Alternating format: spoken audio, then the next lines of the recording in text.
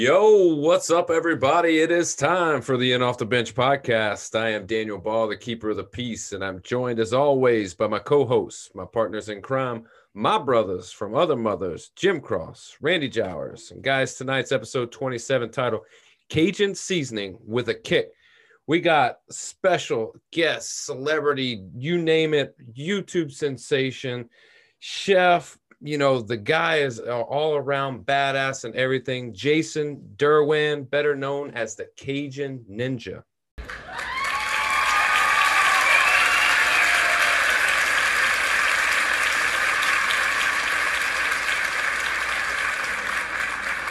Jason, my man, how we doing tonight? Great, man. Fantastic. Man, I was listening to a podcast that you were on recently, and there was a story about your name in full. And I was afraid to use your last name, and I didn't know whether just to call you Jason. I didn't want to offend you, or do I call you Chef? Do I call you Mr. Ninja? Like, what do I call you? Well, you know, when you do cooking videos, man, there's probably a few things people like to call you. But, you know, I'm reluctant to just call myself a social media cook. You know, I didn't go to culinary school. I'm just putting out there what works for me, and it's on social media. So that's what I call myself.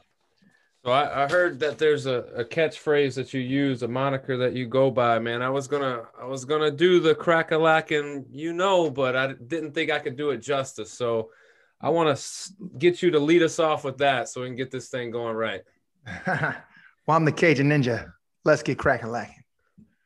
All right, man. So talk to us. Where are you from? Take us back. What's the journey like becoming the Cajun Ninja?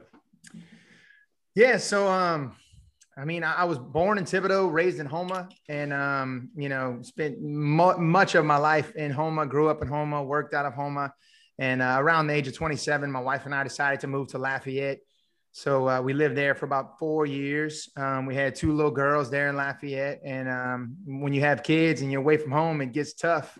You know, it's tough to raise a family without help, you know, like it's nice to have grandmas and grandpas close by. So we ended up moving back to Thibodaux, and, you know, worked in the oil field industry while I was living in Lafayette, Houma, what have you, probably about, 8 years total.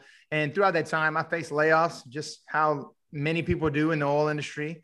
And it was the second layoff that I was like sitting at my house here in Thibodaux. We just moved back here.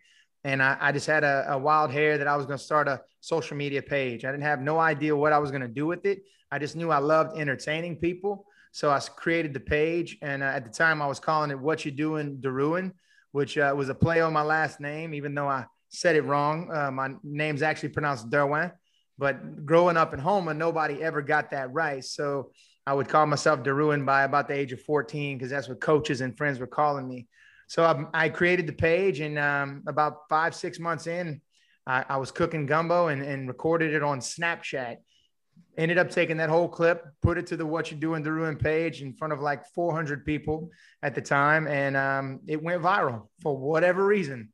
I usually tell people the reason why it went viral was not because it was so good that people wanted to make it, but it was one of those dishes that people loved and hated, you know, and that's kind of the recipe for going viral. When you got people talking in the comments, then you get more eyes on it. But I knew from there I would keep cooking, and eventually I grew a very loyal, awesome following, and here I am today. So were you always the cook of the house, like, or this was just some spur of the moment, like, idea that you had, like, I'm going to do this social media page. Let me cook some stuff.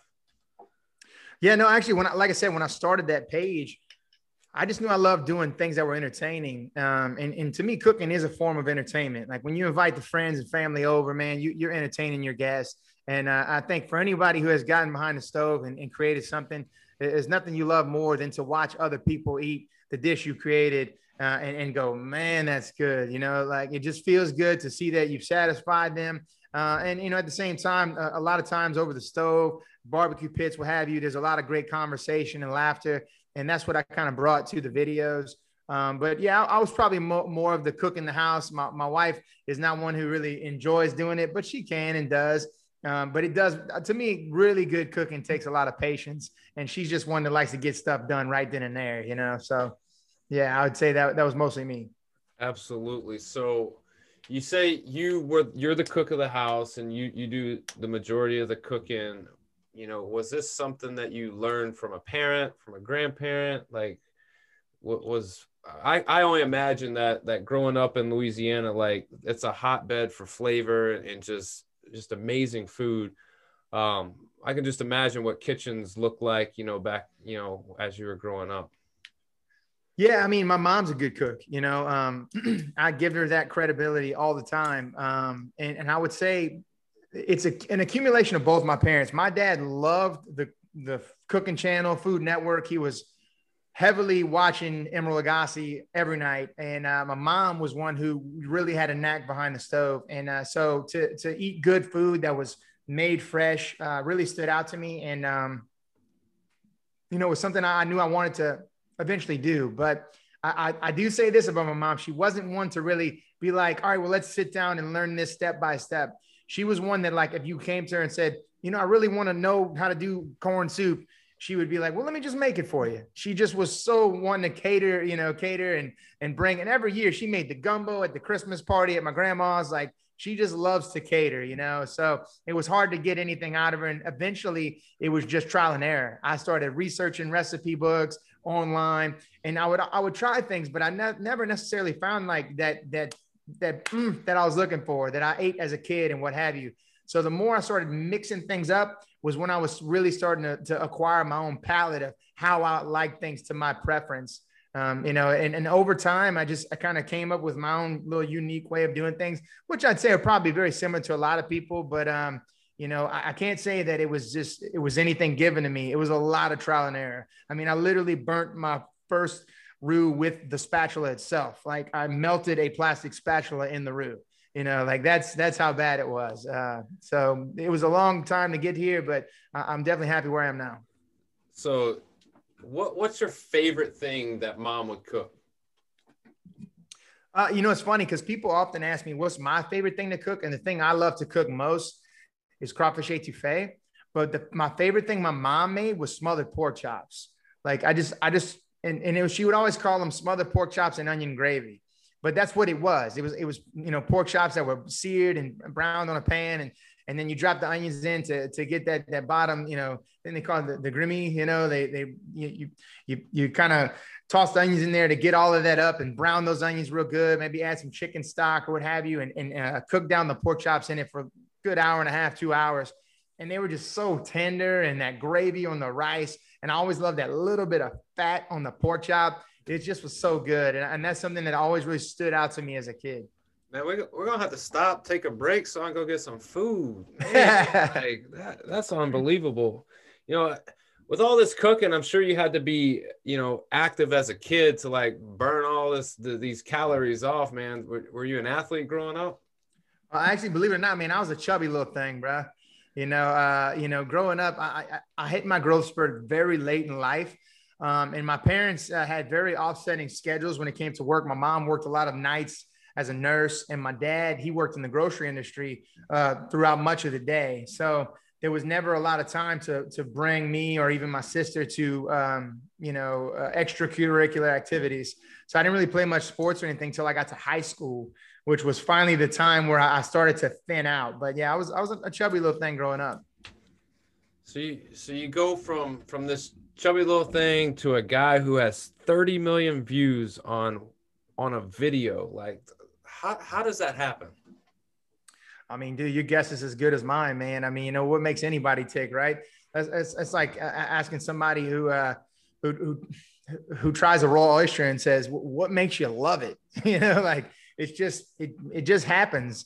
I can't say that I was doing anything special. I don't consider myself anything special compared to anybody else who cooks out there. All I can say is that I kept grinding at it. That one video that went that crazy viral, that is my most viral video to date.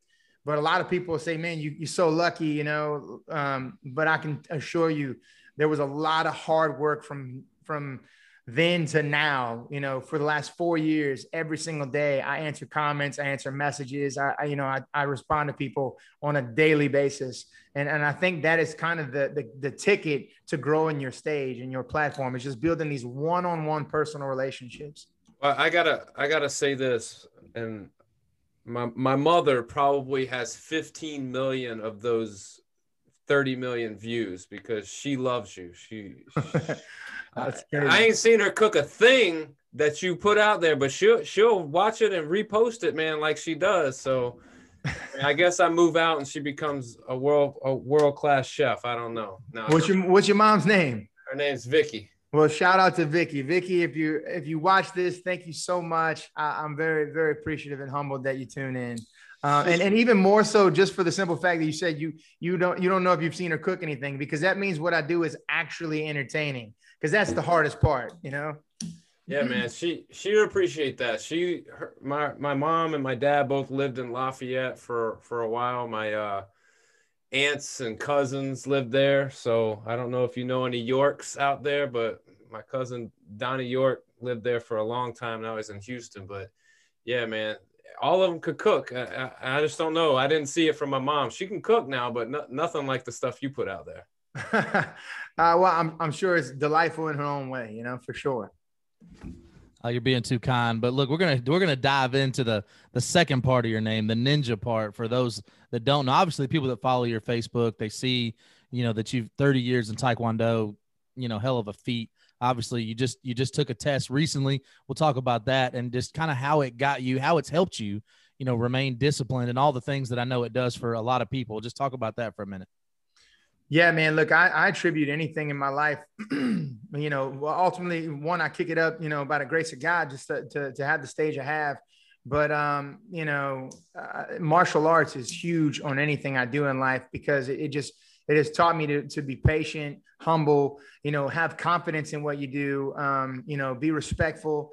It's given me the ability just to hit things that may scare me head on, yeah, I attribute a lot of things I have today to martial arts, and it started when I was a really young kid. And even though like much of those years, I didn't do enough of it to get in great shape, it did a lot to build me mentally. Yeah. So talk about that. I want to touch on that. What did you just test for, and how did that process go getting there? Okay. Yeah. So just recently I tested for what was considered my master's certification.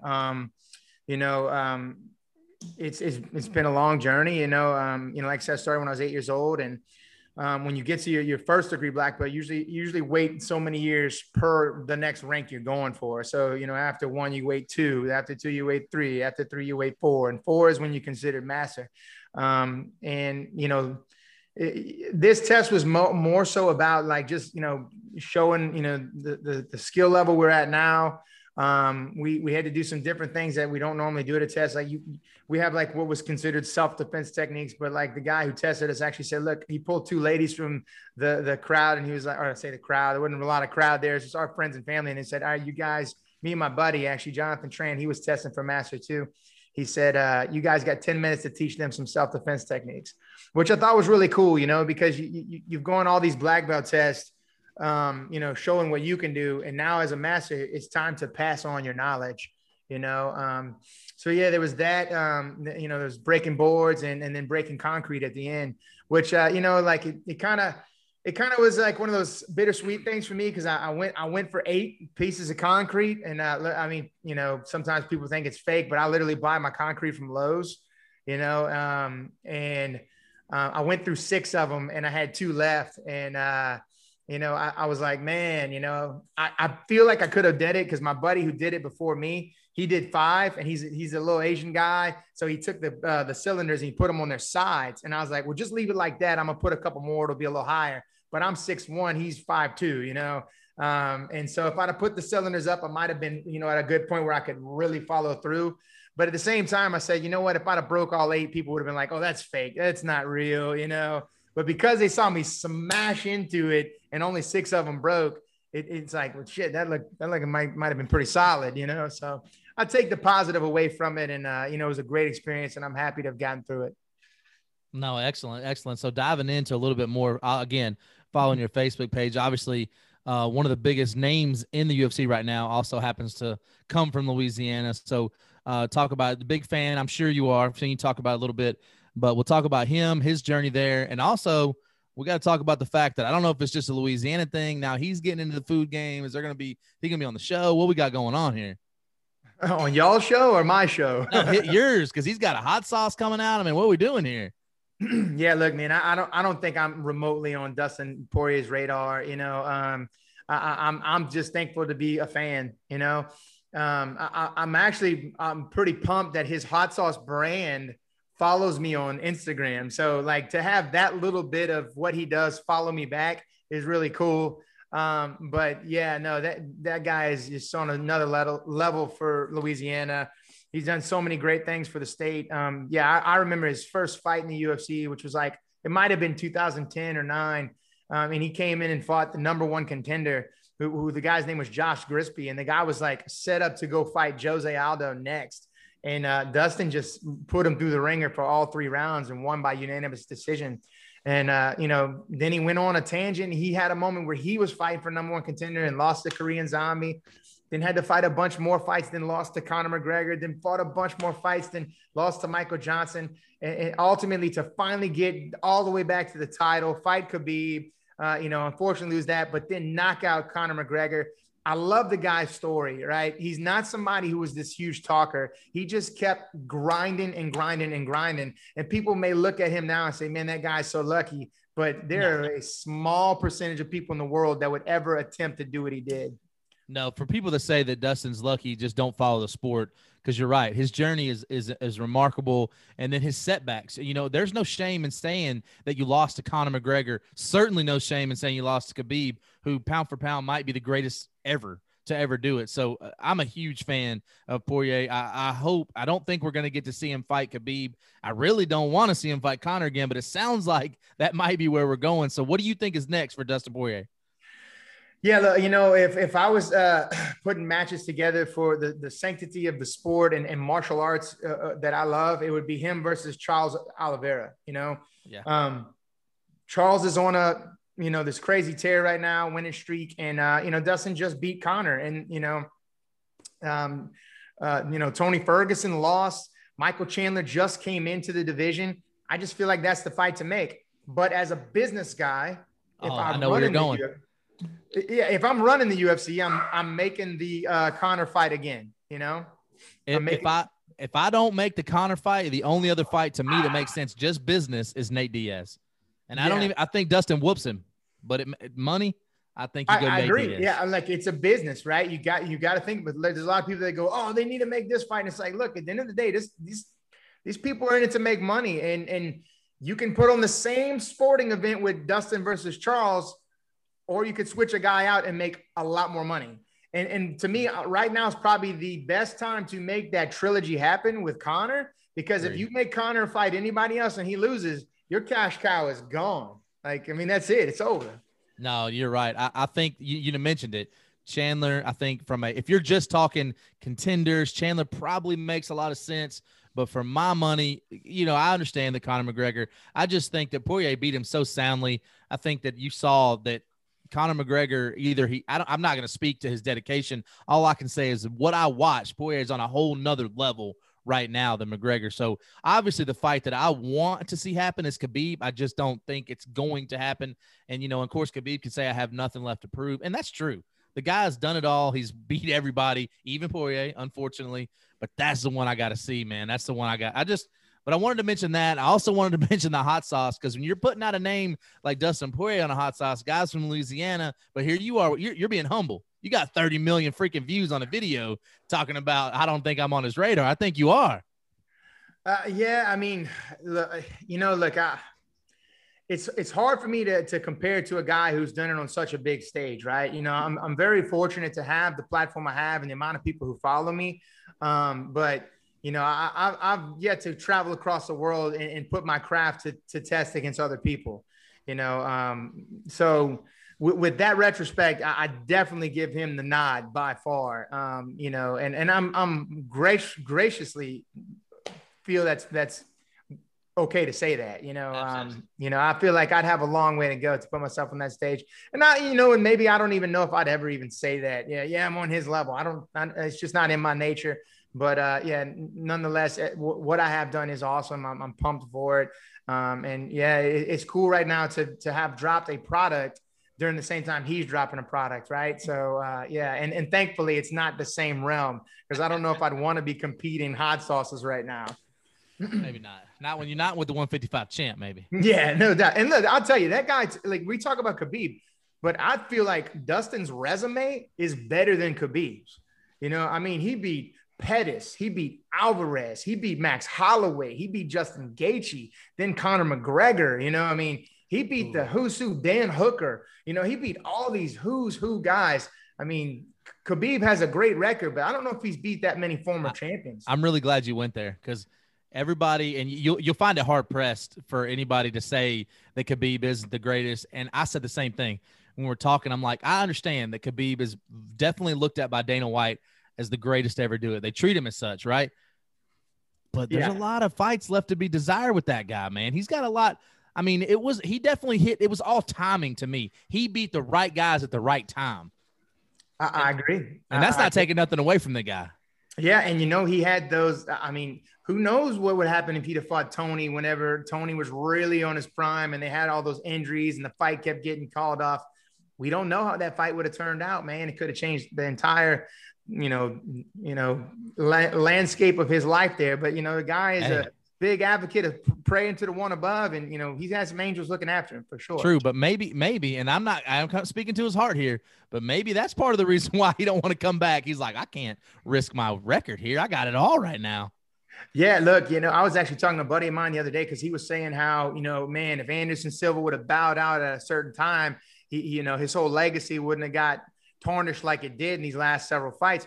But like I told him, I kind of appreciate that, because to me, it feels so much better when you pass on the torch. Like the whole GSP thing, we'll never know. We'll never know if Usman's really better than him. You know, I like when the guys ride it out till they lose, you know, ride it out, lose. Okay, it's over, you know?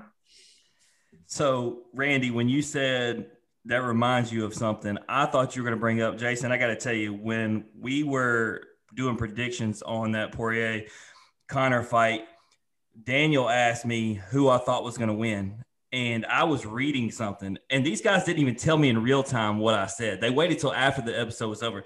So they said, who you got? And I said, Holloway.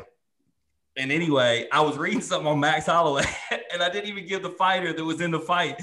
And so, hey, needless to say, I was going to go Conor, so at least I didn't get it wrong, right? So, yeah, I mean, I would agree that worked out in your favor. no doubt, can't be wrong. But no, I mean, I've been excited for this. You know, Daniel's sitting there talking to you about his mom and the cooking episodes. My dad's from Alexandria, Louisiana.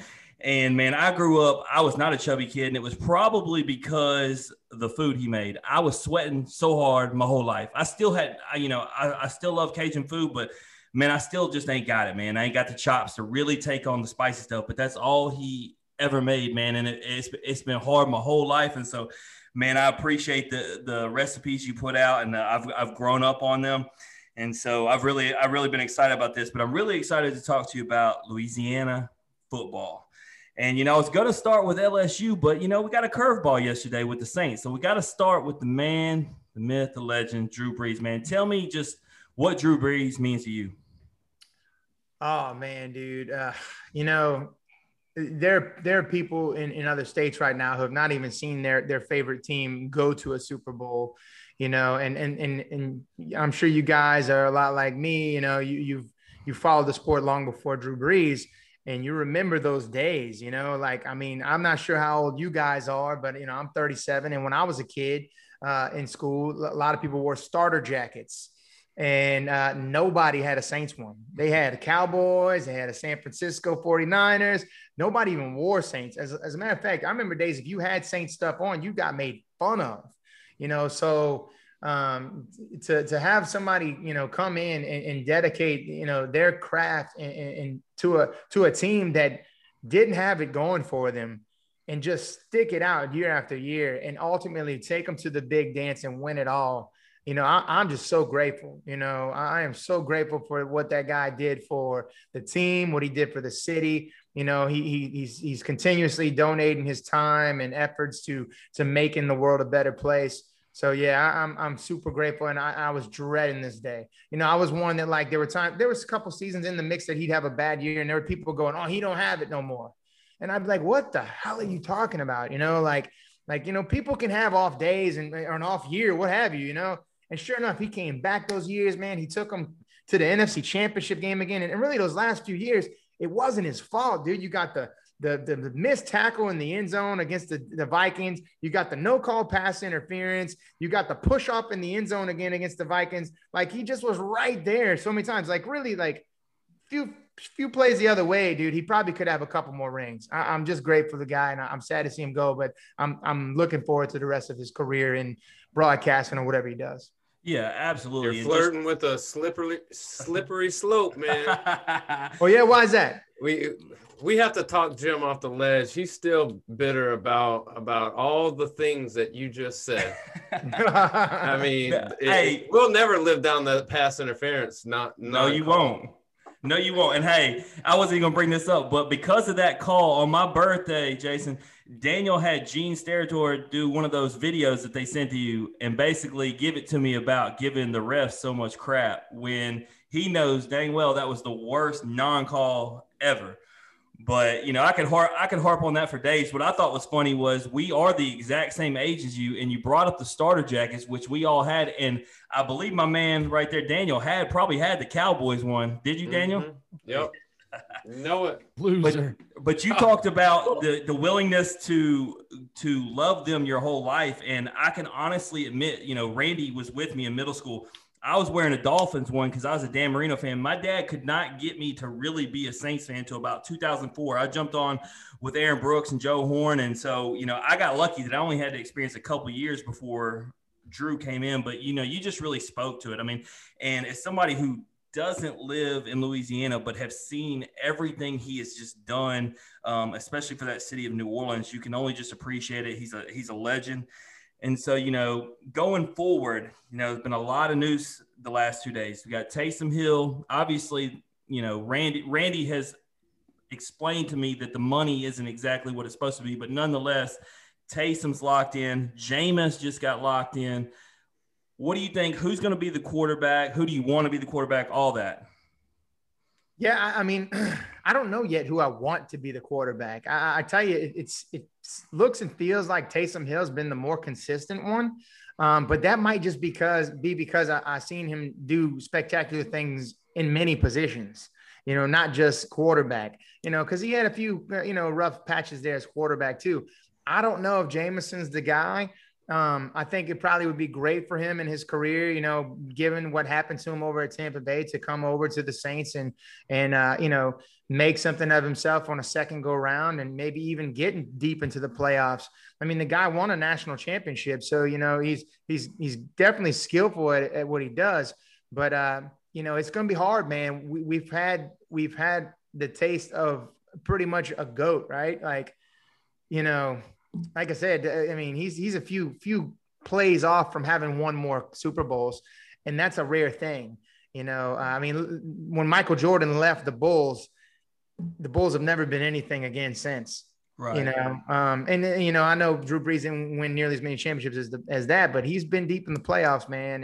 So it's tough. I don't know how to answer that yet. We'll see. I like to see this year. I'm excited to let at least Taysom and Jameis, figure it out this year. If it don't look like nothing's happened, I'd love to maybe grab somebody in the next draft and maybe build from there. Yeah, absolutely. I'm actually a big-time Taysom Hill guy. These guys try to tell me I'm crazy all the time because I think he does have a bright future. It could be, like you said, we see him do everything, right? It's hard not to love the guy, but I feel like he's done well enough and he's done everything that's been asked of him that he has earned the opportunity to do it. But these guys both tell me, and Daniel lives in Tampa, so he watched Jameis all them years in Tampa, and even with his mistakes, he said – he's a guy who can win games for you. He thinks he needs to be the guy. But like you said, we'll figure that all out. But I'm excited. We kept so many players. Everybody thinks, Drew Brees left and, we had a few other players that we've let go. But, man, when you talk about Cam Jordan, Michael Thomas, Alvin Kamara, Lattimore, I can keep going. There's still so many studs on the team. I mean, don't you feel like we're still, no matter – even without Drew Brees, I feel like we're still a playoff team no matter what. Am I crazy? I mean, it's like this, man. If you've got a really good guitarist, a freaking phenomenal bass player, and a jam up drummer, and the singer sucks, the band sucks. I mean, and the guy who touches the ball first every play is the quarterback. So until we see a very consistent guy taking the snaps, we don't know how good the team is. I mean, I can think of many years when LSU didn't have a very good quarterback, and there were wide receivers who went on to do amazing things in the NFL. So, man, I was only going to bring up LSU's glory. I wasn't gonna hit on the bad years at quarterback, but no, let's go there. Let's talk about. I've been following you on social media for a few years now, and so to see how excited you were, just as I was during the 2019 campaign for LSU. Let's talk about how exciting that was. I mean, how much fun was that ride? Oh man, that was a dream come true, especially for us in Louisiana, our national championship game every year is Alabama, to come off of 8 years of just a disgust, to finally have that year happen. And I think the reason why it was so special is because the last time LSU beat Alabama, that team they had that year could have gone on to be what they thought at the time was the greatest team ever, right? That was the Honey Badger and all that. And I think they had beaten the Pac-12 champion that year, the Big 12 champion. No, they didn't play the Big 12. They beat the ACC champion that year. They won the SEC championship, and they would have probably played the Big 12 champion if Oklahoma State hadn't lost to Iowa State in overtime. An unranked Iowa State messed up the whole thing, and Alabama got that rematch, and it just crushed everything we had going for us as far as what that season was. So to fast forward 8 years later after a whooping from Alabama for 8 years in a row and have that season, I tell you, I'd take another 8 years of whooping just to do that again. I'm glad you said that because that's exactly where I was going. I got so much heat this year because LSU fell off and people acted like they were going to hurt my feelings. I said, man, it was worth it. I'll take 5-5 every time. So since you brought up Bama, the ongoing debate I've had, because I'm surrounded by way too many Bama bandwagon fans, they actually think that this year's Bama team was better than that LSU team. What you think? Yeah, they're going off of a 10-win SEC record, which sucks because the SEC wasn't that good this year. So, yeah, sure, you did win 10 games SEC. The problem is you didn't go beat the other best people in all the other conferences. So as bad as you want to say it, you can't. You didn't play as many games, and you played an Ohio State team that only had 7 wins. So hey, you were a great team. You did. You whipped everybody you played, but were you better than the best of all time? No. Sorry, Bama fans. I know I got a lot of y'all that watch me. I love you guys. I really do. All of you that tune in, cook my video, cooking stuff. But if you look at it on paper, You're not gonna disappoint anybody on this podcast right now. Yeah, I'm sorry. Go ahead. No, we got a lot. Bama is one of the, and I think it's because I do all the scheduling and I don't like anything about Bama, so I don't schedule it. Because we hit everybody in the West but Bama, so you're good. Yeah, look, and I got some guys, some really great followers who they shout rolled. I can't even say it. They shout it, and they love their team. And, I tell you, that's another thing too, that I've grown to really love about my page is that I really appreciate how much people love their team. Cause look, we could say we were born fans, right? But we grew up in this, we learned it from our families and the culture here, and it's the same thing everywhere else. So I when I was younger, probably in my 20s, I was hating on the other teams, but now I really appreciate the love people have for their team. And we got a pretty decent rivalry here, and I'm blessed to be a part of that, because there's some states that don't even have a big football program, so it's been really cool. And look, hats off to Alabama. They just won the SEC tournament, beat LSU with, literally 1 second left in the basketball game. So, they're on a tear in basketball. They're just kicking butt all around. I envy how great they have it right now. Oh, man, it hurts to hear all that. Hey, but I did want to say one more thing about LSU before we moved on. And I wanted to tell you about my first tailgate experience. It was in 2009, and it was when number 1 Florida was visiting number 4 LSU. And, regardless of the outcome of that game, that was when Tebow came. I had some Gator gumbo out of a giant, cast iron cauldron. And I tell you, Jason, I still to this day have never had better gumbo. And it was from like a tailgate that I just kind of got invited to. I don't know who made it. Don't even know who those people were. I just know they can invite me back anytime. Well, I'll give you the secret. What did you drink that day? Oh man, what did he not drink? Do that again, and you'll eat the best gumbo you ever had in your life. I hear you. So let's transition to, obviously, you know, you're a Raging Cajuns fan too, and they just came off, you know, a 10-1 season. Just, man, for them, awesome. The only team they lost to was an amazing Coastal Carolina team. How fun was that ride? Man, I tell you, you know, it was fun, but it was still kind of heartbreaking, right? Because that game against Coastal Carolina was so close. It kind of could have went anybody's way. And, you know, had that been shifted their way, we might have saw the Cajuns possibly get into the playoff, because they had beaten Iowa State early in the year, like in the first game, and Iowa State had gotten all the way up to rank number 6. So, like, if they were ranked that high and the Cajuns went undefeated, where would they have been? I mean, like, they would have been at least 5, right? You couldn't have put Iowa State ahead of them, you know, so they would have been right there. But, you know, it didn't happen that way. And then, like, unfortunately too, like, the conference championship game was the rematch of Coastal and UL, and that got canceled because of COVID.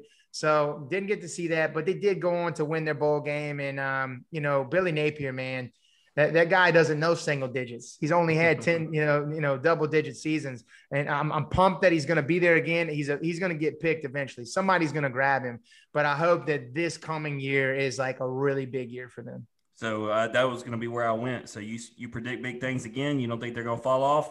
It's hard not to, man. I know there's a lot of players coming back, and it's crazy because, like, I can rattle off players sometimes with LSU, but I can't really rattle off players with UL. But I remember games, you know, like I remember how they were, what played out. I went to 3 of the New Orleans Bowl games that they played in the Dome, you know. So, you know, when I look at his body of work that he's done so far, it's hard for me not to think that he's going to have another great year. You know, the players are going to know him so much more. The ones that have been growing up from freshman year to now are going to have that trust. They're going to let the other players know. I'm hoping, man. I would love to see it. Like I tell people all the time, I catch a lot of flack for being such a Raging Cajun fan and LSU fan, because there's some people that are just like, no, you either or. But I tell people all the time, look, this is my recipe. All right. You know, if I want to mix this in my pot, that's how I'm going to get down. As far as who I root for when they play each other, that's my secret ingredient, you know. But yeah, my big reason though is because I want to see an in-state rival game here in Louisiana. I'm so sick of seeing the Egg Bowl, Mississippi State, the Iron Bowl, Auburn, Alabama, Florida State, Georgia Tech, Texas A&M, TCU. They got a bunch of them over there. Here in Louisiana, I think LSU actually had the most players in the Super Bowl this past year. We got so many great athletes with all these high schools we have. How do we not have 2 big Power 5 programs? I mean, imagine what the tailgate would be at that in-state rival game. I mean, you'd smell that in Shreveport, you know, like it would be outstanding. And, so that's why I push the Cajuns. I feel like they have the best chance right now with a city in Lafayette of 150,000 population. If you ever been to the stadium, it's awesome. It's actually a bowl. It actually dips down into the ground. And right now they've sat as many as 40,000 in that stadium, and it has room to grow. So hopefully they build that program. Man, for anybody who listens, I'm pretty sure you sold it. Like, I mean, I want to see that game tomorrow. You got me fired up. You know, they were definitely exciting to watch. And, you know, you see Daniel with the Memphis flag behind him. We root for mid-majors. We want to see them eventually get their shot. So, you know, we're hoping that whether it's the Raging Cajuns, Memphis, you know, somebody in there can find their way into the playoffs. You know, I think eventually, I think we all do think they'll eventually expand them, and hopefully those teams start to get a shot or get a chance at a national championship. What about baseball? Do you get to watch much college baseball? You know, so like it's hard, right? Whenever you dedicate some time, because I love March Madness. You know, I love college basketball. Not a big professional basketball guy. Just never really got into it. I'll watch the Pelicans if they make it to the playoffs.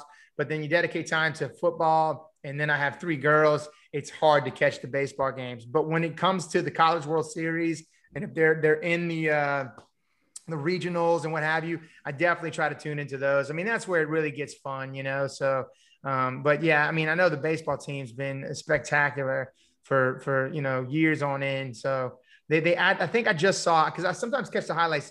They were playing maybe a team out of Texas, and they had 2 walk-off games in a row, back to back.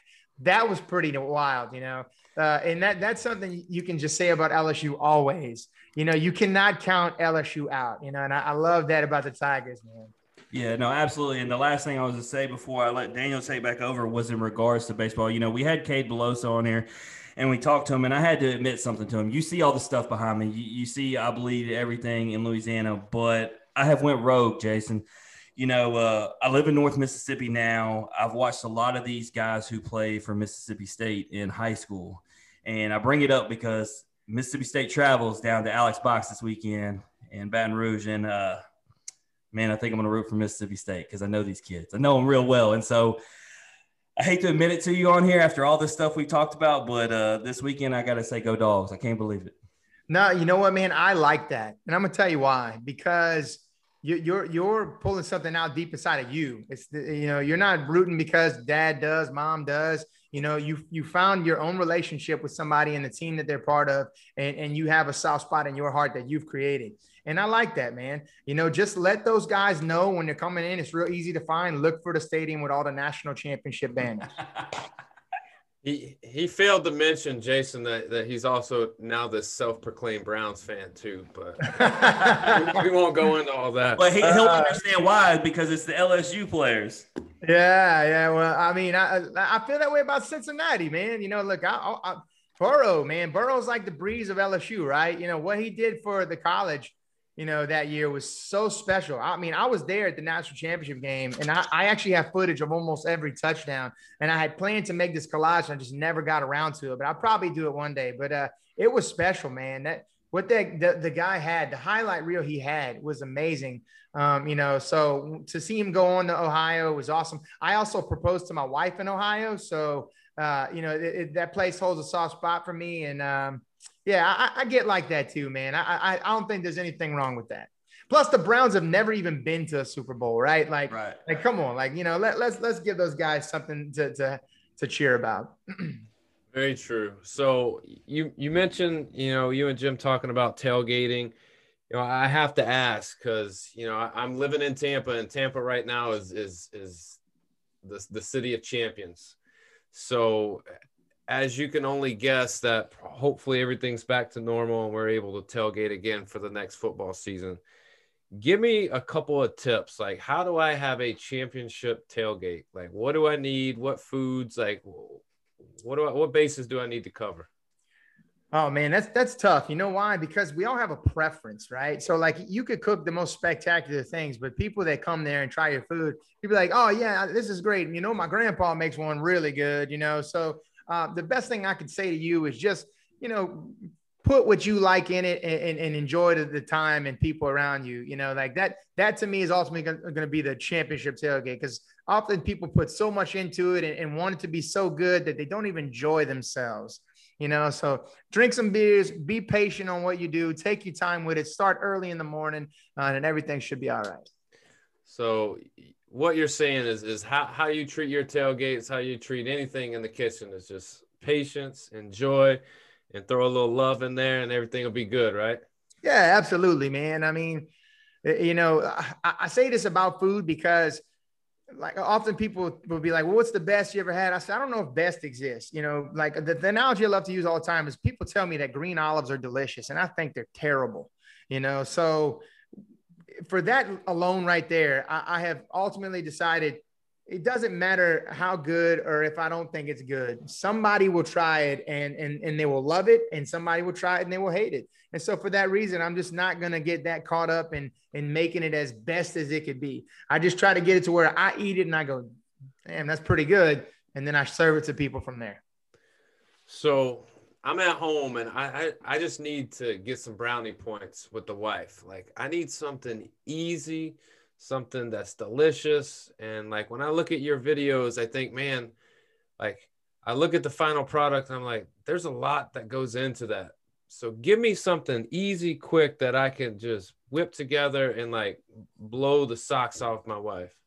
Yeah. You go to your local grocery store hit up the floral department and get like a dozen roses and, and come home and say, baby, I'm taking you out to the finest restaurant you want to go to tonight. All right. Because then guess what? You put the hands of good food in somebody else, you get to drink a couple old fashions. And tonight when she gets home, first thing she sees is them roses. So you're going to win pretty big right there, my friend. Absolutely. Now, look, as far as food, man, if you want to cook at home, something good for the wife, I would definitely just feel her out first, right? Like, or you've probably known her long enough, know what she really likes, do some research on dishes of those types of things that she likes, and find ones that have got really good reviews or things in the comments, and attempt to make that one, because that'll probably impress her for sure. That way she knows you're listening, and women like when we listen. That's right, and she'll tell me first, I don't care as long as I don't have to cook it. Yeah, that's what my wife says too. All right, Jason, man, before we let you bounce, Randy's going to take you through a game called This or That. Let's do it. All right, so it's easy. The premise of this is I'm going to give you two options, and the only rules are you cannot pick both and you cannot pick either, right? Okay. One or the other. We're going to start off. Usually we start off with some softball questions, but, I didn't write this one, but it's starting off pretty tough. If you had to pick one or the other, LSU or the Saints? Ooh. I'm going to say LSU, and can I say why? Absolutely. Okay, so because for anybody who loves the Saints, don't hate on me. It's all preference, right? My thing is I love watching something when it's starting to grow. And that's what you get in college. You get to see guys who are just starting to blossom. And there's a fun thing about watching people who aren't doing something for money. That they're just doing it for the love. So I would say LSU. Okay, I can dig that. All right, eat catfish or crawfish? Oh man, that is really tough. It would kind of depend on the dish, man. If we're breaking it down between boiled crawfish and catfish, I would probably say catfish. And I know a lot of people be like, really? But yeah, I mean, I guess I just had so much boiled crawfish in my life that it's not, something that I'm like, oh, I got to have it, I think for people who probably barely get to eat it, they would say that. But, something about good, thin fried, crispy fried catfish and some really good homemade tartar sauce. I can dig it. I can dig both of those things. All right. So if you had to cook one or the other, would you rather cook gumbo or jambalaya?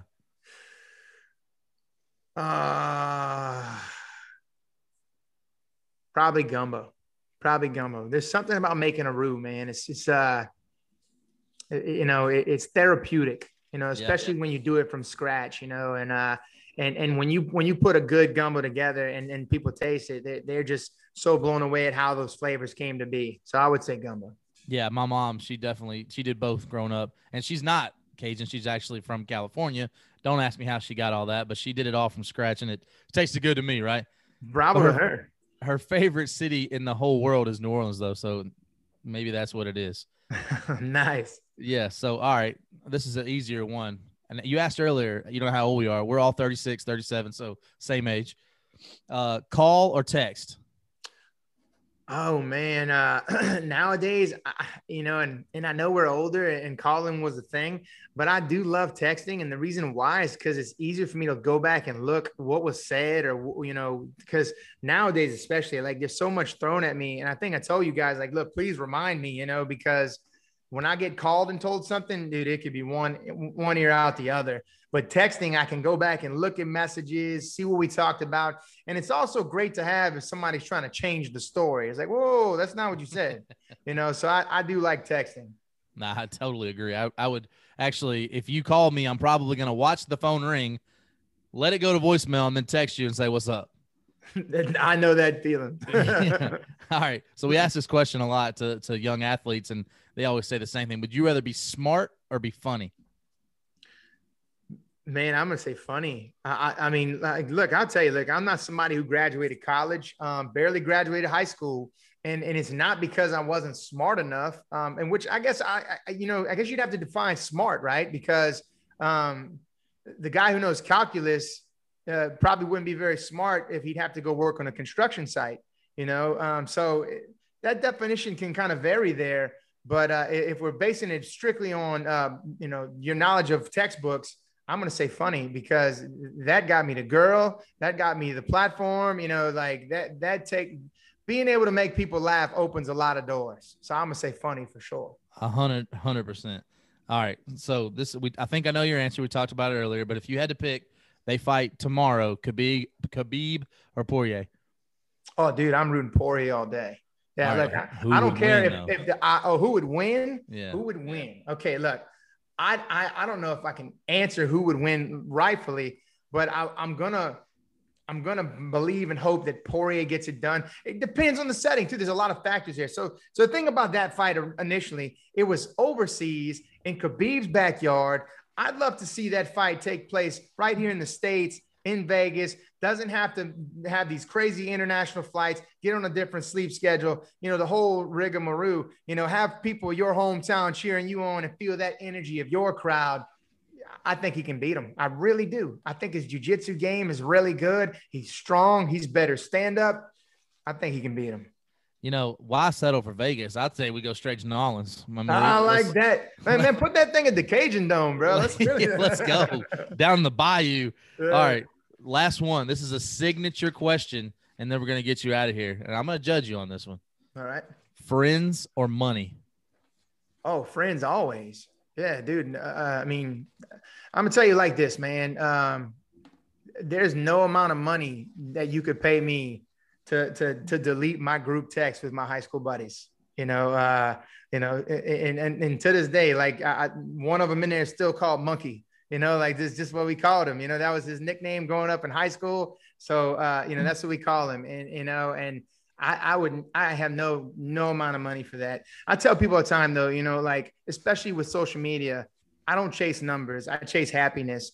I tell people 1 is greater than 1,000,000. And what I mean by that is just this one-on-one with me and you right here, me and him right here, me and him right here. It means so much more to me than to see a big number of followers that I don't know nothing about. That's why I try to dedicate as much time as I can to people who come on my platform and talk to me, because that's something that money cannot buy.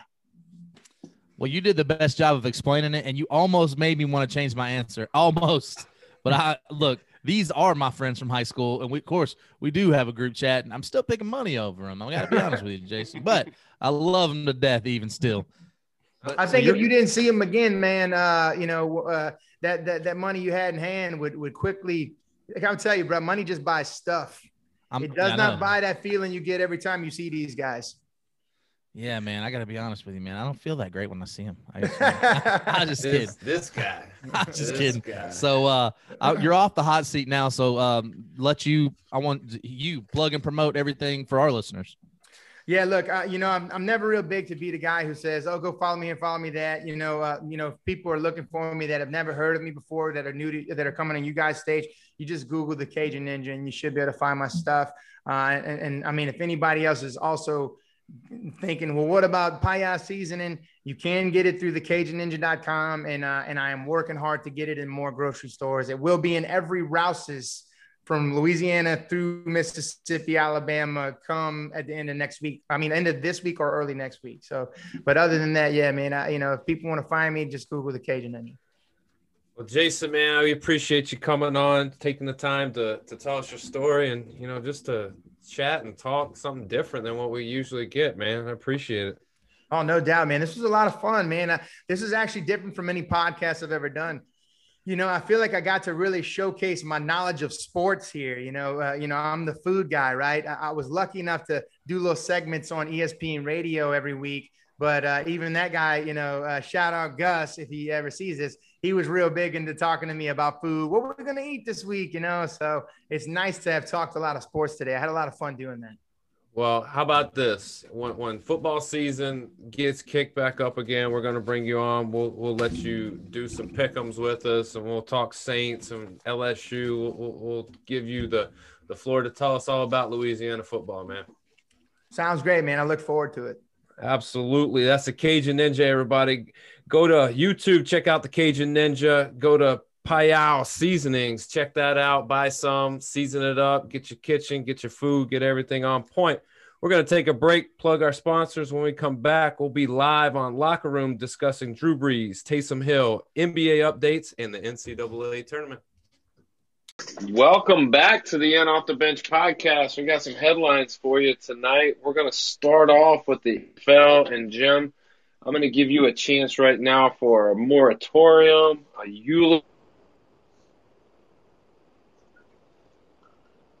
Not the passing, that's a terrible word, but the retirement of Drew Brees. A lot of mixed emotions, but, to start, I'm grateful for the ride, grateful for, the opportunity to be a fan of just a winner, man, an elite competitor.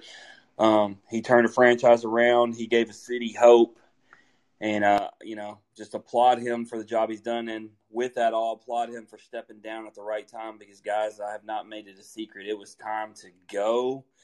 And so while I am sad, I am also happy. Not excited, but happy. And it's time for the next step. I look forward to hearing him in the booth, but it's time to get a new quarterback in the black and gold.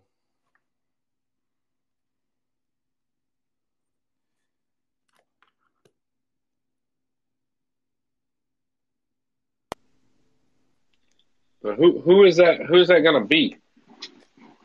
Oh, man, it's going to be Taysom Hill. I don't care if Jameis Winston signed that contract today. Taysom Hill is the man. Y'all know how I feel about that. He has earned the opportunity with that. I don't have any confirmation on that. I believe that. But, as the saying goes, I think there would be a short leash with the money you pay Jameis Winston with him salivating at the opportunity to jump in and show what he's got. But, because I don't think this is college, man. I don't think this is like some quarterback competition in camp. I believe it's Taysom's to start, but like I said, I have no, absolute knowledge from anybody, in that realm that could tell me that for sure. Yeah, so let's talk about some signings. Randy, you're a money man. Aaron Jones, 4 years, $48 million. Is that worth it? Yeah, I think he could have got more on the open market had he chose to go that route. His agent even kind of talked about it, and he just said, he wanted to stay with the Packers. I think it's a fair asking price, and it was about getting your bag and also playing for.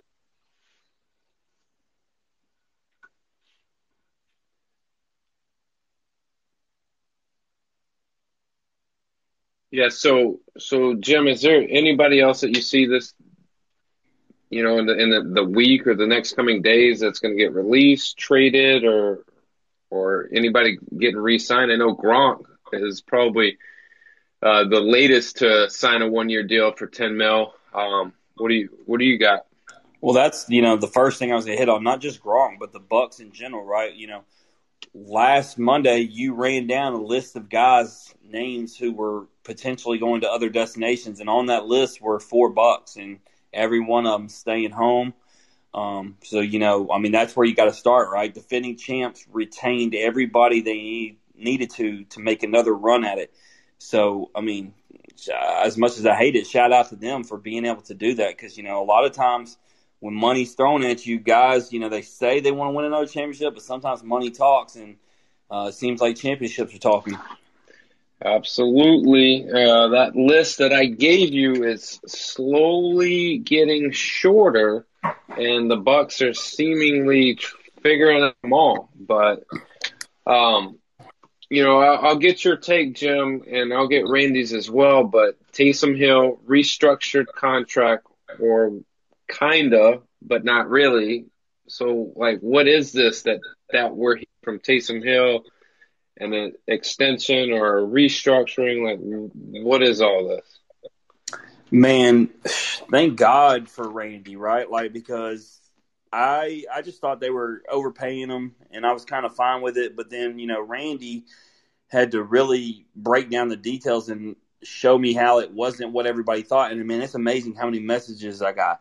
Y'all overpaid. And then you see, I seen people talking about, well, we thought Dak got overpaid. Look at Taysom Hill. And then Randy breaks it down, and it's, it's fake news, so to speak, man. It's just a way to manipulate the cap in the Saints' favor. And if they want to, they can cut them loose, next year. So it looks good now, but maybe not so much in the future.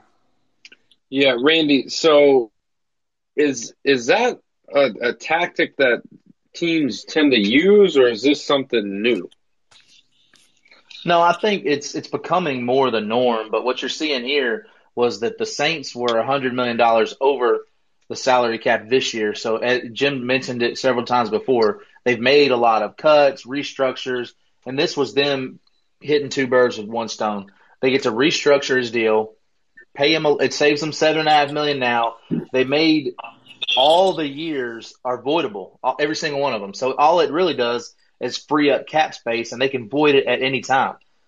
So it's one of those things that where it's fake hustle, it's monopoly money. They're also going to give him a little bit of a bag, but it's not a long term commitment by any means. Absolutely. And Jim, I do want to talk about a signing though. Oh, go ahead. Sorry. No, I was just going to bring up the fact that Jim is salivating over a receiver finally going to Baltimore, but he's been the biggest hater of Lamar Jackson. So, Jim, you got to talk me through this. Yeah, no, I'll explain. Simply because if he gets DJ Chark, then I can't hear about all he has is Hollywood Brown. And so I believe with what he did at Jacksonville and the quarterback situation there, if he did that there, then he should be able to do the same thing, if not better, in a Baltimore with Lamar Jackson. So I want it to happen just because I want no more excuses for the guy. You want him to fail so bad. I don't understand. So bad. I don't understand. Like, he is a better version of Taysom Hill. No. Absolutely he is. He doesn't have to play every position to be better than Taysom Hill. You won't get another gem the rest of the night. I don't need gems from you because I'm throwing out hot takes with my hot cakes, bro. So let's move on though. NBA. Hold up. Hold up. As a resident Colts fan, I'd be remiss if we didn't at least talk about the fact that Danico Autry, not only does he leave the Colts, huge pillar on the line, but he signs with the hated Tennessee Titans. And I wish Sean Coleman was in here. Got 3 years, $21.5 million. I mean, that's not like it's the end of the world. I feel like the Colts had plenty of cap room to re-sign him. He's not a Pro Bowler. He's not an All-Pro. He's not a guy that most people know, but the Colts will absolutely miss that guy. So what does that mean? Like, if they're willing to get rid of that guy, are they replacing him, or is there somebody that's a backup that can play, or are they going to shuffle some guys around? Like, I feel like that's a pretty like important position just to go, we can re-sign you, but we're not. Peace out. Yeah, I think that he got more value elsewhere. And we all saw that the Titans were god awful on defense. And they'll probably continue to be god awful because they're the Titans. But I think that the Colts have a lot of free agent space, and they got to have a plan. They definitely have some depth there, and defensive line was one of their strengths. The whole defense is their strength. I think they're really going to focus on receivers and offensive line. Well, with a new quarterback, they probably, that's probably the best route. But moving on to NBA, Randy, while we're chatting, the Grizz are at halftime right now. They're down 8 to the Suns. It's been a rough couple of games. Give me an update on the Grizz, what we can expect over the next week, and just an update in the Western Conference in general. It's so tough being in the West and being this team. What happens is it starts to run away from you because, you lose a game to the Bucks that, okay, we all understand. You lose a game to the Nuggets. They're not even expected to win that game. Call doesn't go the way you think it should at the end. I still don't think it was a foul, but he did raise his hand. We'll not talk about that later. But then you lose those two games. You absolutely cannot, under any circumstance, lose to the Oklahoma City Thunder. You especially cannot lose to the Thunder when you blow a double-digit lead. You force 25 turnovers, only turn the ball over 7 times, and blow a double-digit lead in the third and fourth quarter. They got to find a way to get the ship righted with the second half collapses. And I've seen a lot of people talk about I'm reading Taylor Jenkins rotations, and I've definitely called some of them into question. I think that Jonas sat too long against the Thunder. He was their one advantage. And I think what the Grizzlies tend to fall back on is not defending the three-point line. And if you do that against a team like the Thunder, they'll kill you. Obviously, they have Shai Gilgeous-Alexander, but then, you got I'm not even going to pretend to pronounce his name. He goes off for career high, hits like 87 threes in a quarter.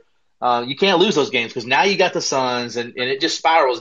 It's a lot tougher. You have to win the games that you're supposed to win. Well, the reason that guy was playing is because didn't the Thunder have like 3 of their starters out?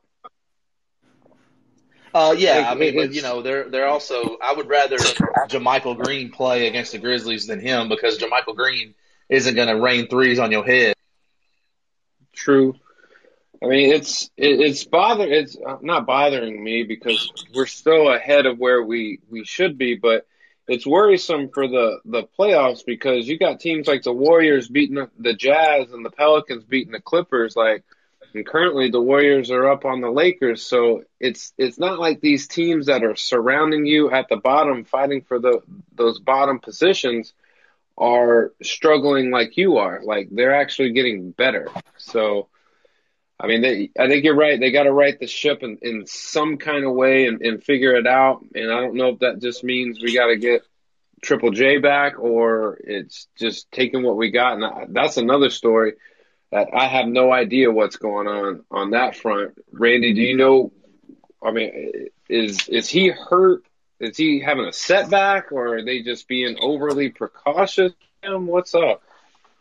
I don't think that there's any setback, and Rob obviously is a Grizzlies fan in the comments as well. I think they probably are being overly cautious, but you've also heard Triple J talk about he doesn't want this to hamper the backside of his career either. So maybe he's also being cautious, and people have to realize that this was the rebuild year, and it's not all about going all in right now. Another thing that I don't know where we got off to this, that this front office owes us an explanation for the moves they make. They really don't. I mean, obviously you're going to get criticism and you're going to have all that, but I don't mind it. I think we used to have, when Chris Wallace was a GM, we had leaks like a frozen water system, and now we don't. And I think that's a sign of a strong front office, in my opinion. Yeah, I just think everyone's just worried because the thought was after the All-Star break, we would have him back, and he went from being questionable or potentially questionable soon to I'll throw it over to you to give us an update on the Eastern Conference and on your boy Westbrook. Well, they've started off 0-3 after the break, but I sent you their schedule, during the All-Star break, and I told you where they needed to put it all together, and they got a nice stream of like 15 games. This was not it. The Grizz, Bucks, and Sixers are not ideal, especially one of those games, the big game from Russ. He had the 42-point triple-double. There was no Beal in that, so very tough to beat the Bucks when you don't have the leading scorer. And so, but I mean, he's done his thing. He's entertained, and I was there in Memphis, man. For all the jokes you guys have, and I need you to listen because you know how much they hammer on me. This dude was less than 1 foot from me, and I'm not even exaggerating. And I didn't say nothing to him. I didn't touch him. I didn't act weird. As a matter of fact, I was the only person in the section who didn't say anything to him. I just enjoyed it for what it was. I did, take a lot of video and whatnot, but seeing my boy that close and watching him get to battle with Jossum was awesome. And that was the game where Memphis had it together, right? I know we moved over to the East, but Memphis looked really good. And so I'm kind of disappointed, as y'all were talking about with what's happened the last couple games. As far as the East as a whole, it's just, it's chalk right now. Like, it's the Sixers, it's the Nets, it's the Bucks. Like, the Celtics are still going to be up there, the Raptors are going to be up there, whatever. But, Whoa, you didn't even mention – because they're coming on strong, bro. 4 seed. But I still don't think anybody's gonna beat those top 3, specifically those top 2. Oh, well, people said that last year too, including you. Man, I'd like to see that Miami Heat team beat this current Nets constructed roster, bro. Well, not the Nets, but they can absolutely and they will beat the Sixers again. Okay, well, get ready to lay some coin. I'll take that one. Oh Lord, y'all gonna They throw ain't it, even gonna throw get it past the down. Celtics if they play them. That's the matchup That's I what you hope they said get is the last year. Celtics, because the Celtics are soft as Charmin, boys. That's the thing that's missing. We talked about it a lot last year. Jason Tatum, man. Oh, what does it take to get that guy to have a killer instinct, man? He's got all the talent in the world. He seems unmotivated. It kills me. Yeah, I'm still wanting my money back from the bet we laid down on Boston last year. Them jokers laid down hard, and Jimmy Butler just steamrolled them. Hey, Daniel, G mentioned in the comments, and y'all were texting about it in real time, the Embiid injury and how much worse it could have been. Yeah, I mean, I was watching, I think, the Grizzlies game, and you see Twitter and you get some people chirping, but I didn't see the actual video of the injury until the next day. And even still, I thought it was worse than what people were reporting. Like they were saying it's a bone bruise, but it looked awful.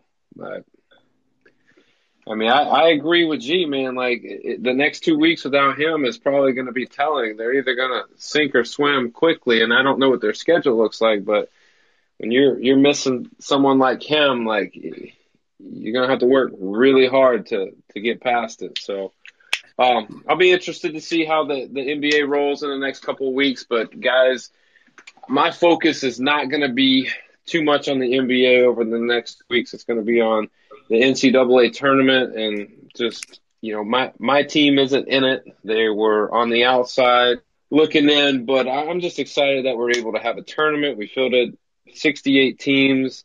Randy, Tennessee, 5 seed against the 12 seed Oregon State.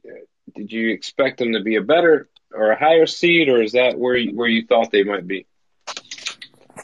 I mean, going over the last week, that's where I thought they'd be. If we're talking about back in December and January, I expected to have them on the one line the way they were playing. So, it's disappointing to see them fall and be inconsistent as the season went on. And then obviously in the SEC tournament, you see them kind of turn it on, play really well against Florida 2 games in a row.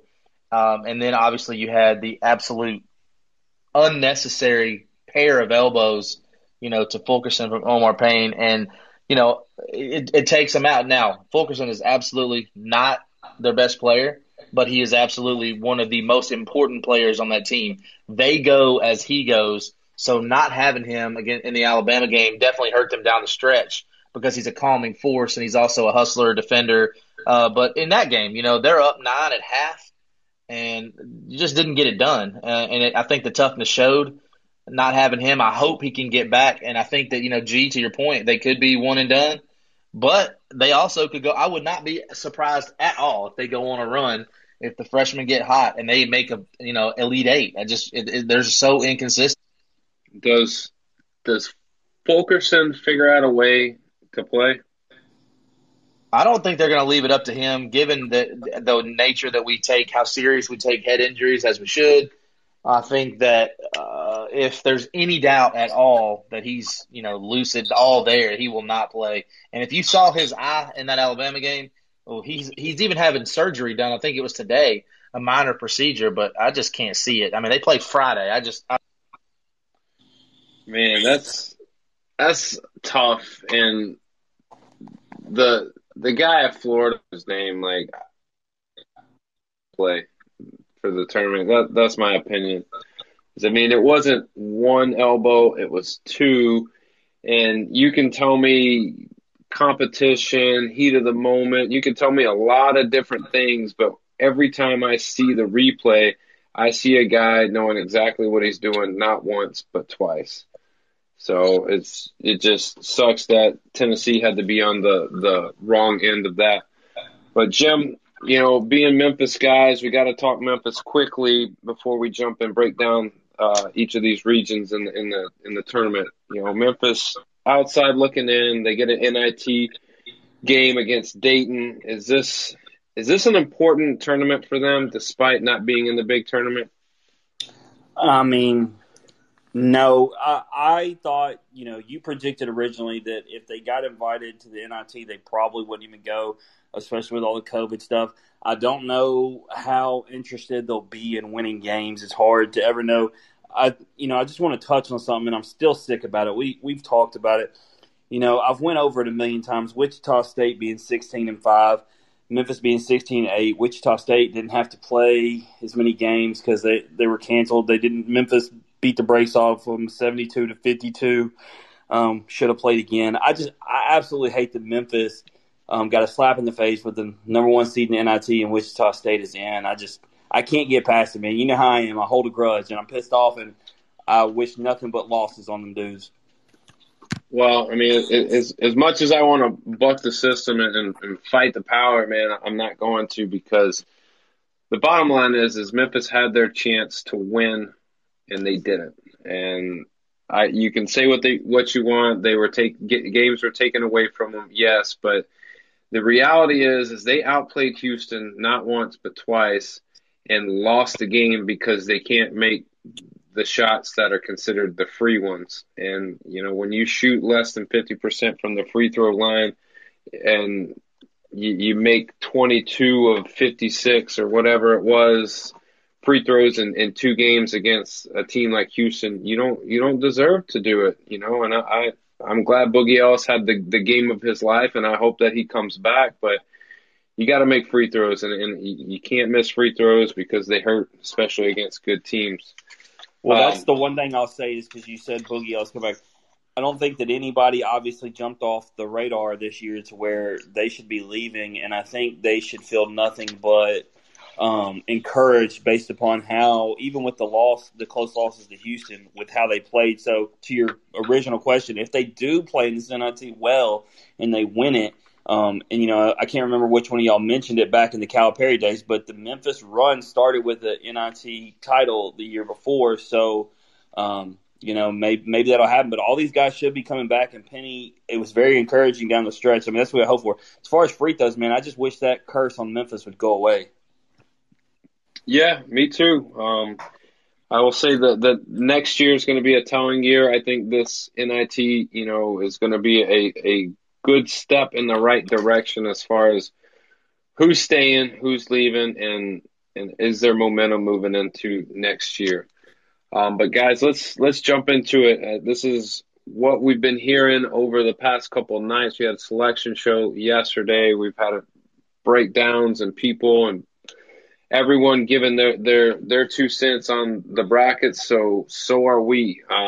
Randy, I'll start with you. Just looking at the tournament as a whole and those that were selected in the rankings, was there anybody that's in that you were surprised at being in, or anybody that's out? No, I don't think anybody was surprising with all the bracketologies. Jim, you jump in too, man. Oh, my bad. We had some cutout.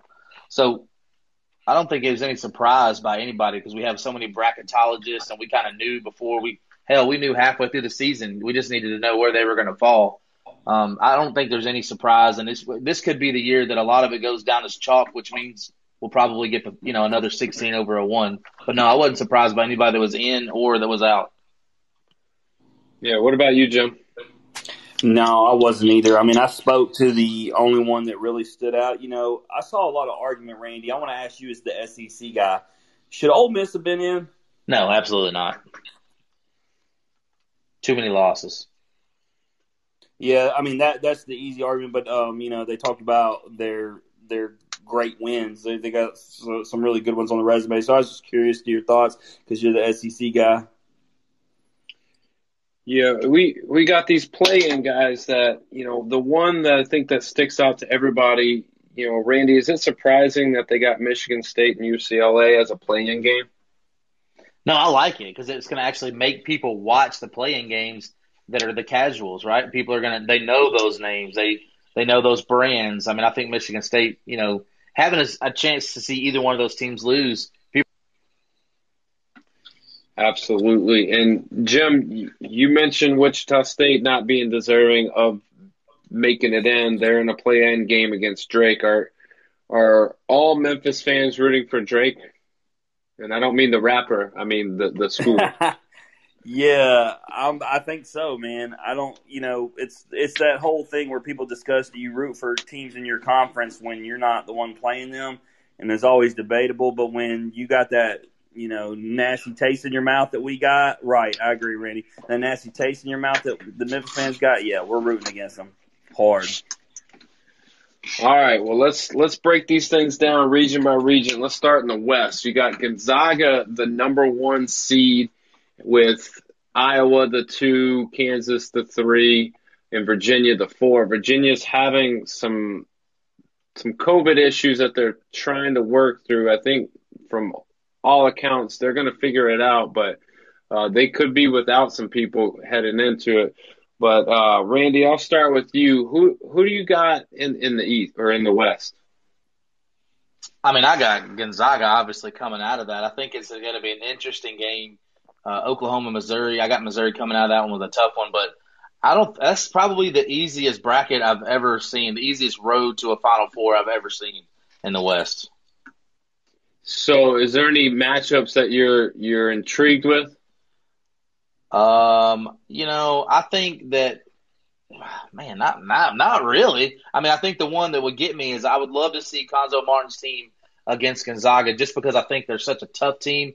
Their physicality could give Gonzaga some problems. I could see Kansas losing their first game to Eastern Washington. They're so inconsistent. They're going to be without some guys, from what I understand. Iowa is a weak 2 seed. I don't like that side of the bracket. Yeah, I think part of it is you don't see a whole lot of Gonzaga that often. You get to see highlights, but as far as games, the games that you did see, and this is why, I have them going pretty far, is because the games that you do see them play against these high-ranked opponents, they just dominate. They score a lot of points. They're well coached. They play some D. They're going to be a tough out. So we'll see. But I'm looking forward to that Creighton UC Santa Barbara matchup. I think, Creighton got blown out the gym by Georgetown, so they're going to have to fight hard. And I'm not putting it past Virginia to lose in the first round to Ohio either. Jim, looking at the West, who you got? Man, I'm just like Randy. Gonzaga, we've talked about it since before the season started. We've talked through the season. I have no reason to not believe in them. I don't care if I haven't seen them that much. I know what I know about them and who their coach is and the quality of players they got. And like Randy said, I look at this bracket and I just don't see anybody that just says, I think they can do it. So, I mean, Gonzaga. All right. So any matchups you're looking forward to in that first round? I'm just looking forward to seeing how Kansas does, because we've talked about the Blue Bloods this year, and they end up finishing the season well. They get a 3. Are they somebody who's susceptible? Especially the way this year's kind of went for those teams to losing in the early rounds and really just solidifying and putting a nail in the coffin for these big name programs. Yeah. So let's jump over to the South, and you got Baylor as the top seed. You've got Ohio State as the 2. You have Purdue as the 4. You have Arkansas as the 3. Randy, same thing. Who you got coming out of the South? Oh man, there's a lot more intriguing matchups in this one to me. I think, the safe money, even though it's chalk, I think that Baylor is going to come out of there, but I think you could see some upsets. I think Virginia Tech can beat Florida. I think Ohio State could end up beating Baylor, but Texas Tech, that's a 6 seed. I think they're way down the line. That team has they play well, really well some nights. Villanova, with their, losing their starting point guard, kind of puts them at a disadvantage. Colgate can score 200 points, so I think they have an opportunity to really, in the 14 seed, upset Arkansas. If Arkansas has an off night, it's going to take that kind of effort. But I really still, this one, man, I think if gun to my head, I would still pick Baylor to come out of the South, just because I think they have the most consistent roster and I love their coach. But I could definitely see it could be Ohio State or Texas Tech to come out of the South.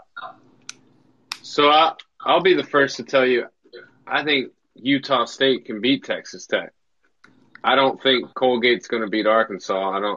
They might score a lot of points. I just don't think they're going to match up and beat them. I agree with you. I think Virginia Tech can beat Florida, and I hope they do, just based on, what happened against Tennessee. Ohio State, always a threat. I think Purdue is a viable threat to Baylor, and I think they'll have a matchup. But inevitably, I think I got Baylor coming out of that. Jim, what about you? Yeah, I mean, I got Baylor too, but, Randy said something about Colgate. I actually think Arkansas, maybe it's because I've watched more of their games than any team in the South. Like, I feel like they're a legit threat. Villanova and Jay Wright are always, I don't care if the five's next to them. They can always make a run. So, like Randy said again, a lot more interesting games and teams in this one. But, I mean, I hate to do it as well as him, but chalk, man. Give me Baylor. Yeah, I mean, based on those two teams, Gonzaga and Baylor, in those two regions, there's nothing that has happened over the course of the season that tells me that anybody in those brackets are going to do enough to beat them. So, jumping down to the bottom half, the East, you got Michigan, who earned themselves a 1 seed. You got Alabama as a 2 seed.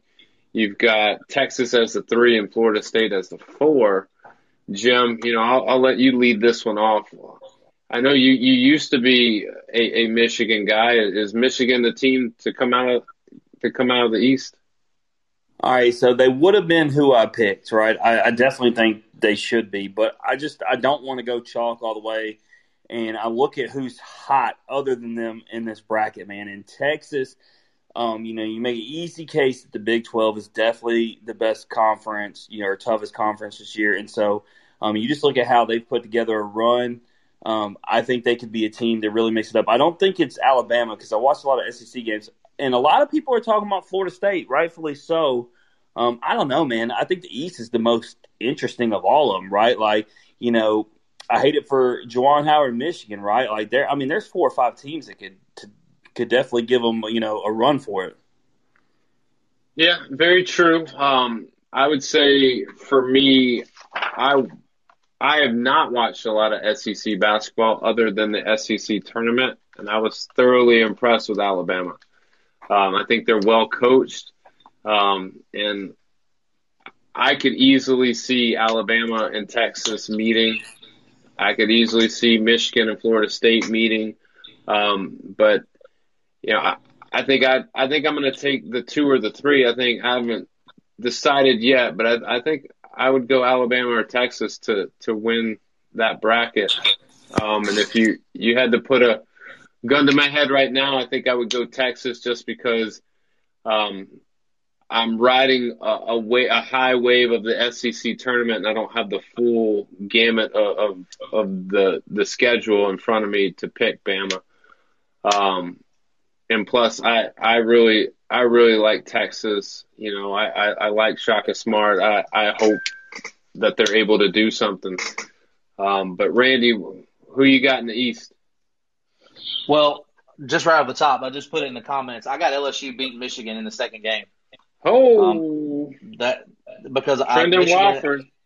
Well, yeah, Isaiah Livers being out it's a huge loss for Michigan. And I just think LSU.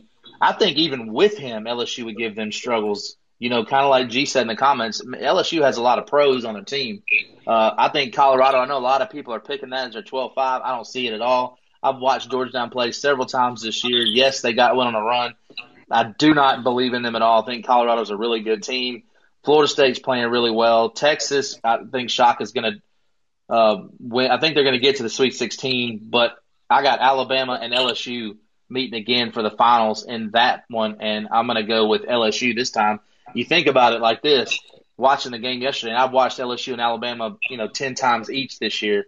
Yeah, I think if they played 10 times, I think they split. LSU, if not for getting in their own way yesterday, they got the tip in for the win, and those teams matched up really well against each other. I'm a huge believer in LSU. Do you think Do you think Watford should have drove and not settled for a 3-pointer? I do, but that's the game now, right? I mean, we talked about it in the group chat. Nobody wants a mid-range shot, or they don't want to drive. Either the three or a shot right at the rim. And I think that they look at that like a good shot. It's kind of like baseball, either home run or strikeout. It's all. What's funny is I can see that happening, but I think LSU has to win that first game. And I think, honestly, of the rest of the games that they would slide into if they do win the first one, I think the first one, opponent-wise, is probably the toughest. Because I think you know what you're getting when you have to play a Michigan or a Florida State or a Texas or Alabama. It's when you play a St. Bonaventure, who, I mean, you guys know they are veterans to this tournament. So it'll be interesting to see how that plays out. But Randy, moving over to the Midwest, the last bracket. Who you taking? I know your team's in there. Break it down for us. Obviously, I think Illinois, coming off of the Big Ten tournament, proved a lot of people. They played so well. And the 8-9, shout out to Josh Pastner and Georgia Tech. Super impressed. I know that they got there because some teams were out. I still, can't take anything away. He's still the ACC champion after leaving Memphis. Now he's been the coach of the year. Now he's an ACC champion. Shout out to him. Great human being. Tennessee got their hands full, man. They starting with Oregon State. And I think they will get past that game. And then your prize is to play Cade Cunningham, the future number one pick. So it's going to be tough. But Syracuse, man, I'm never going to bet against Jim Boeheim. I know San Diego State's good, but give me the 11 Syracuse in that first round matchup. West Virginia, I'm going with them. Clemson and Houston, I don't even want to pick them, but I think they're winning. Coming out of the bracket, I am going to go chalk at the end of it because I do think Illinois is going to come out. But I think that Oklahoma State and Cade Cunningham knock off Tennessee, and they give Illinois all they want. And Cade Cunningham is exactly the kind of player you want in this tournament because he can go on a run all by himself and pull off an upset. But I think this bracket, if it's not the South, it's the Midwest that has so many interesting games. I can see it going a bunch of different ways. Yeah, absolutely. I watched a lot of the Big Ten tournament along with the SEC tournament, and I'll tell you what, man, that when you look at Illinois top to bottom, those dudes can flat play, and I got them, I'm high on them right now. So they might run into a Josh Pastner Georgia Tech team and he might just shut them down. But, I mean, I'm feeling good about Illinois. I think Tennessee's going to get on past Oregon State. I think they're going to set up a matchup with, like you said, Cade Cunningham and Oklahoma State. But who knows? Jerry Falwell might still be riding high around Liberty, and the Flames might push them. But we'll see. Shout out Jerry. But man, what I hope happens is you get a Syracuse, a Jim Boeheim, and a Bob Huggins matchup in the second round. I think Bob Huggins' team, they always are tough, and those kinds of teams really, really bode well for tournaments like this. I got West Virginia and Houston matching up, and I'm still flipping a coin. I want Houston to go as far as they possibly can. But inevitably, whoever makes it to play Illinois, I think Illinois is gonna take them down. So I got Illinois with the Midwest. Jim, who you taking? Yeah, I mean, I go back to one of the few games I'd watched prior to these tournaments was Illinois against Michigan, and they absolutely drubbed them. And so, I mean, that's the lasting memory I got. And with Illinois, they're so good. So, I mean, in the end, I got them. But as far as the other games, I'm gonna go against Randy on something. I like that he picked against the squad. I see what he's doing.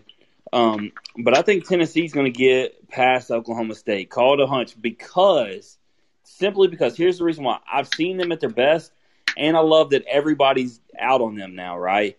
Something about that appeals to me. You guys know how I am. I like to be against everybody else. So now that everybody's out on Tennessee, I've seen all these experts bracket. They are getting upset in all of theirs. And so for that, not only will they win that first game, I think they'll win the second game. And then I'm with you, Daniel. It's easy to want to hate on Houston, but you do want to see the American Conference representative that's not Wichita State do well. We've seen how hard they play. We see how great a defense they can play. We see how well coached they are. And so I actually think Houston is going to, as far as like when you talk about chalk, is going to make it to that matchup against Illinois. And I think that could be a good one. Yeah, I'm a little disappointed though. I'd like to see Tennessee and Texas in the same region where they could match up. Randy, how do you think that would be perceived? A Tennessee and Texas matchup? Yeah. Rick Barnes for the rights to be the real UT. Listen, yeah. Rick Barnes, and you think about it like this. Everybody was out on Rick when he left. They couldn't wait to get rid of him. And he basically took a Tennessee job that nobody else wanted. And look what he's done. He's had a top 3 recruiting class. He's gotten them. And a lot of people did what Jim was saying, and now everybody's out on him. This is exactly the kind of team that he takes on the run because they don't necessarily have the Kevin Durant or the DJ Augustine or the people like that. So I'm not out on Tennessee. I just think they got a hella tough draw. And if they don't show some more consistency, a guy like Cade will fill it up on you so fast you don't have a chance to recover. And like you saw in the Alabama game, they freaking go up 9, you're killing them playing your game, and then you turn the ball over 20 times. I mean, they have to stop turning the ball over, and that's uncharacteristic.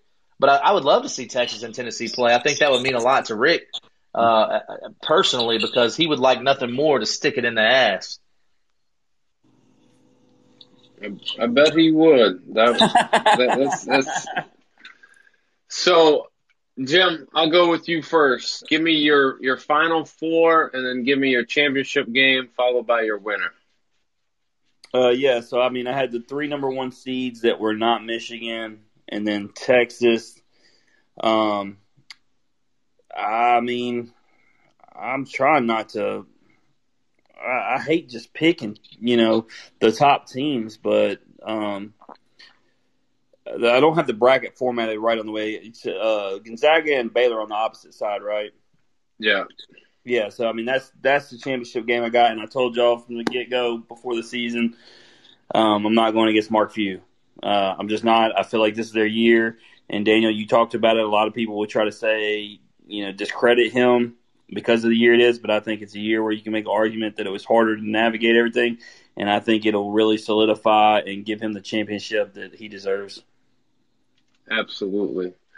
Randy, who do you got? Final Four, championship game, and champion. Final Four, I'm going to go Gonzaga, LSU, Baylor. Ooh, man, that other one's so tough, man. I'm high on Illinois. I really am. But give me – oh, man, I can't pick Houston. I can't do that. They're not very good. Give me Oklahoma State. Give me Oklahoma State. Cade Cunningham, number 1 draft pick, Cade Cunningham. In my championship game, I'm going Baylor, Gonzaga, and I think Gonzaga wins again. But it's going to be a hell of a fun game to watch. Randy's doubling down and hedging on his bet against his team, right? Because Tennessee's going to ruin his whole prediction. And wouldn't that be just bittersweet, though? I'd love. Hey, that's how you do it, man. So for me, in the West, I'm taking Gonzaga. In the East, I'm taking Texas. In the in the South, I'm taking Baylor. In the Midwest, give me the Fighting Illini, and give me Gonzaga and Illinois in the championship game. And Gonzaga wins a fun one, but a close one. All right, so here's the prediction I want from you, Daniel, and Randy for that matter. Does any team have to bow out due to COVID? No. They're going to put them in the bubble, and I think it's going to go just like the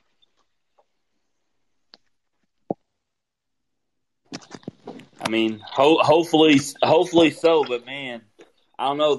You're talking about so many more teams, right? Like, and the opportunity for remember those NBA guys, doing some of them doing what they wanted to do. Man, you don't think it's past one of these college kids to try to get sneaky? I think that SIDs are going to be worth their weight in gold, and I don't think anybody's going to be allowed off their hotel. Nice. Yeah, I mean, as a college kid, you're probably in this environment. You're gonna. It's not like the NBA where you're. I can't say like you're an adult. You're not an adult in college because you are, but in a sense, like you still have some freedom and some liberties as an adult in the NBA to get out and do things. But as a college kid, you're almost shackled to the rules per se. So I think you're right. Those college folks are going to be in their room and they're going to have their gaming systems, their music. They're going to have to make the best out of a situation, and it'll get easier and easier, or maybe it doesn't. Maybe it gets lonelier and lonelier the more games you win. Who knows? But guys, we broke it down. I will say my picks are my picks right now, but I can't promise you that my final submission of my bracket will be the same. But I don't foresee my championship game changing or my champion changing. So, guys, we'll jump to last call before we open up the room to G to come join us, man. Jim, any last things? Did we miss anything? No, I don't think we missed anything. I know Randy's probably going to touch on UFC, but college baseball, the rankings came out, same top 5, all SEC, and SEC play does start this weekend. So, I'm sure we don't got very many listeners who maybe are big college baseball fans, but I'm absolutely stoked, and it starts with Mississippi State going down to Baton Rouge. So I'm ready. And while we're on that note, got to see Westbrook last week. I get to see my boy Cameron James tomorrow at Doobie Noble with his dad. Very nice. Well, good luck to Cameron James. Hopefully, he gets it going and they have a good game and they take it down. Randy, anything we missed? Yeah, Jim touched on it. UFC Fight Night, our former guest and future guest Eric Anders had a fight, and it was ruled a no contest because of downed. He kneeing a down opponent. Obviously, I think all of us saw Eric went to Twitter right after, apologized 1,000 times, literally. What kind of made it funny, and I don't. We'll say this to him when he comes on here, was that he was commenting during the Peter Yan fight about the kneeing a down opponent, and then he comes to the very next fight. He has a no contest for the same thing. Wasn't a DQ like Peter Yan because they ruled it unintentional, so good thing there. But we'll talk to him about that on the next one as well.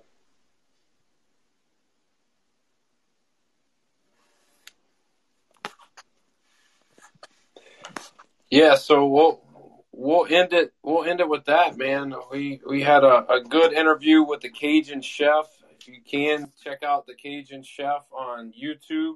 Go to Paya Seasonings and get you some stuff to spice up your life. But inevitably, if you just like hearing Average Joes talk X's and O's, please like and share the podcast on Facebook, retweet us on Twitter, listen and subscribe on Apple Podcasts, Twitter. Retweet us, Spotify, Anchor, all those social media outlets. We're on them. We're blasting them.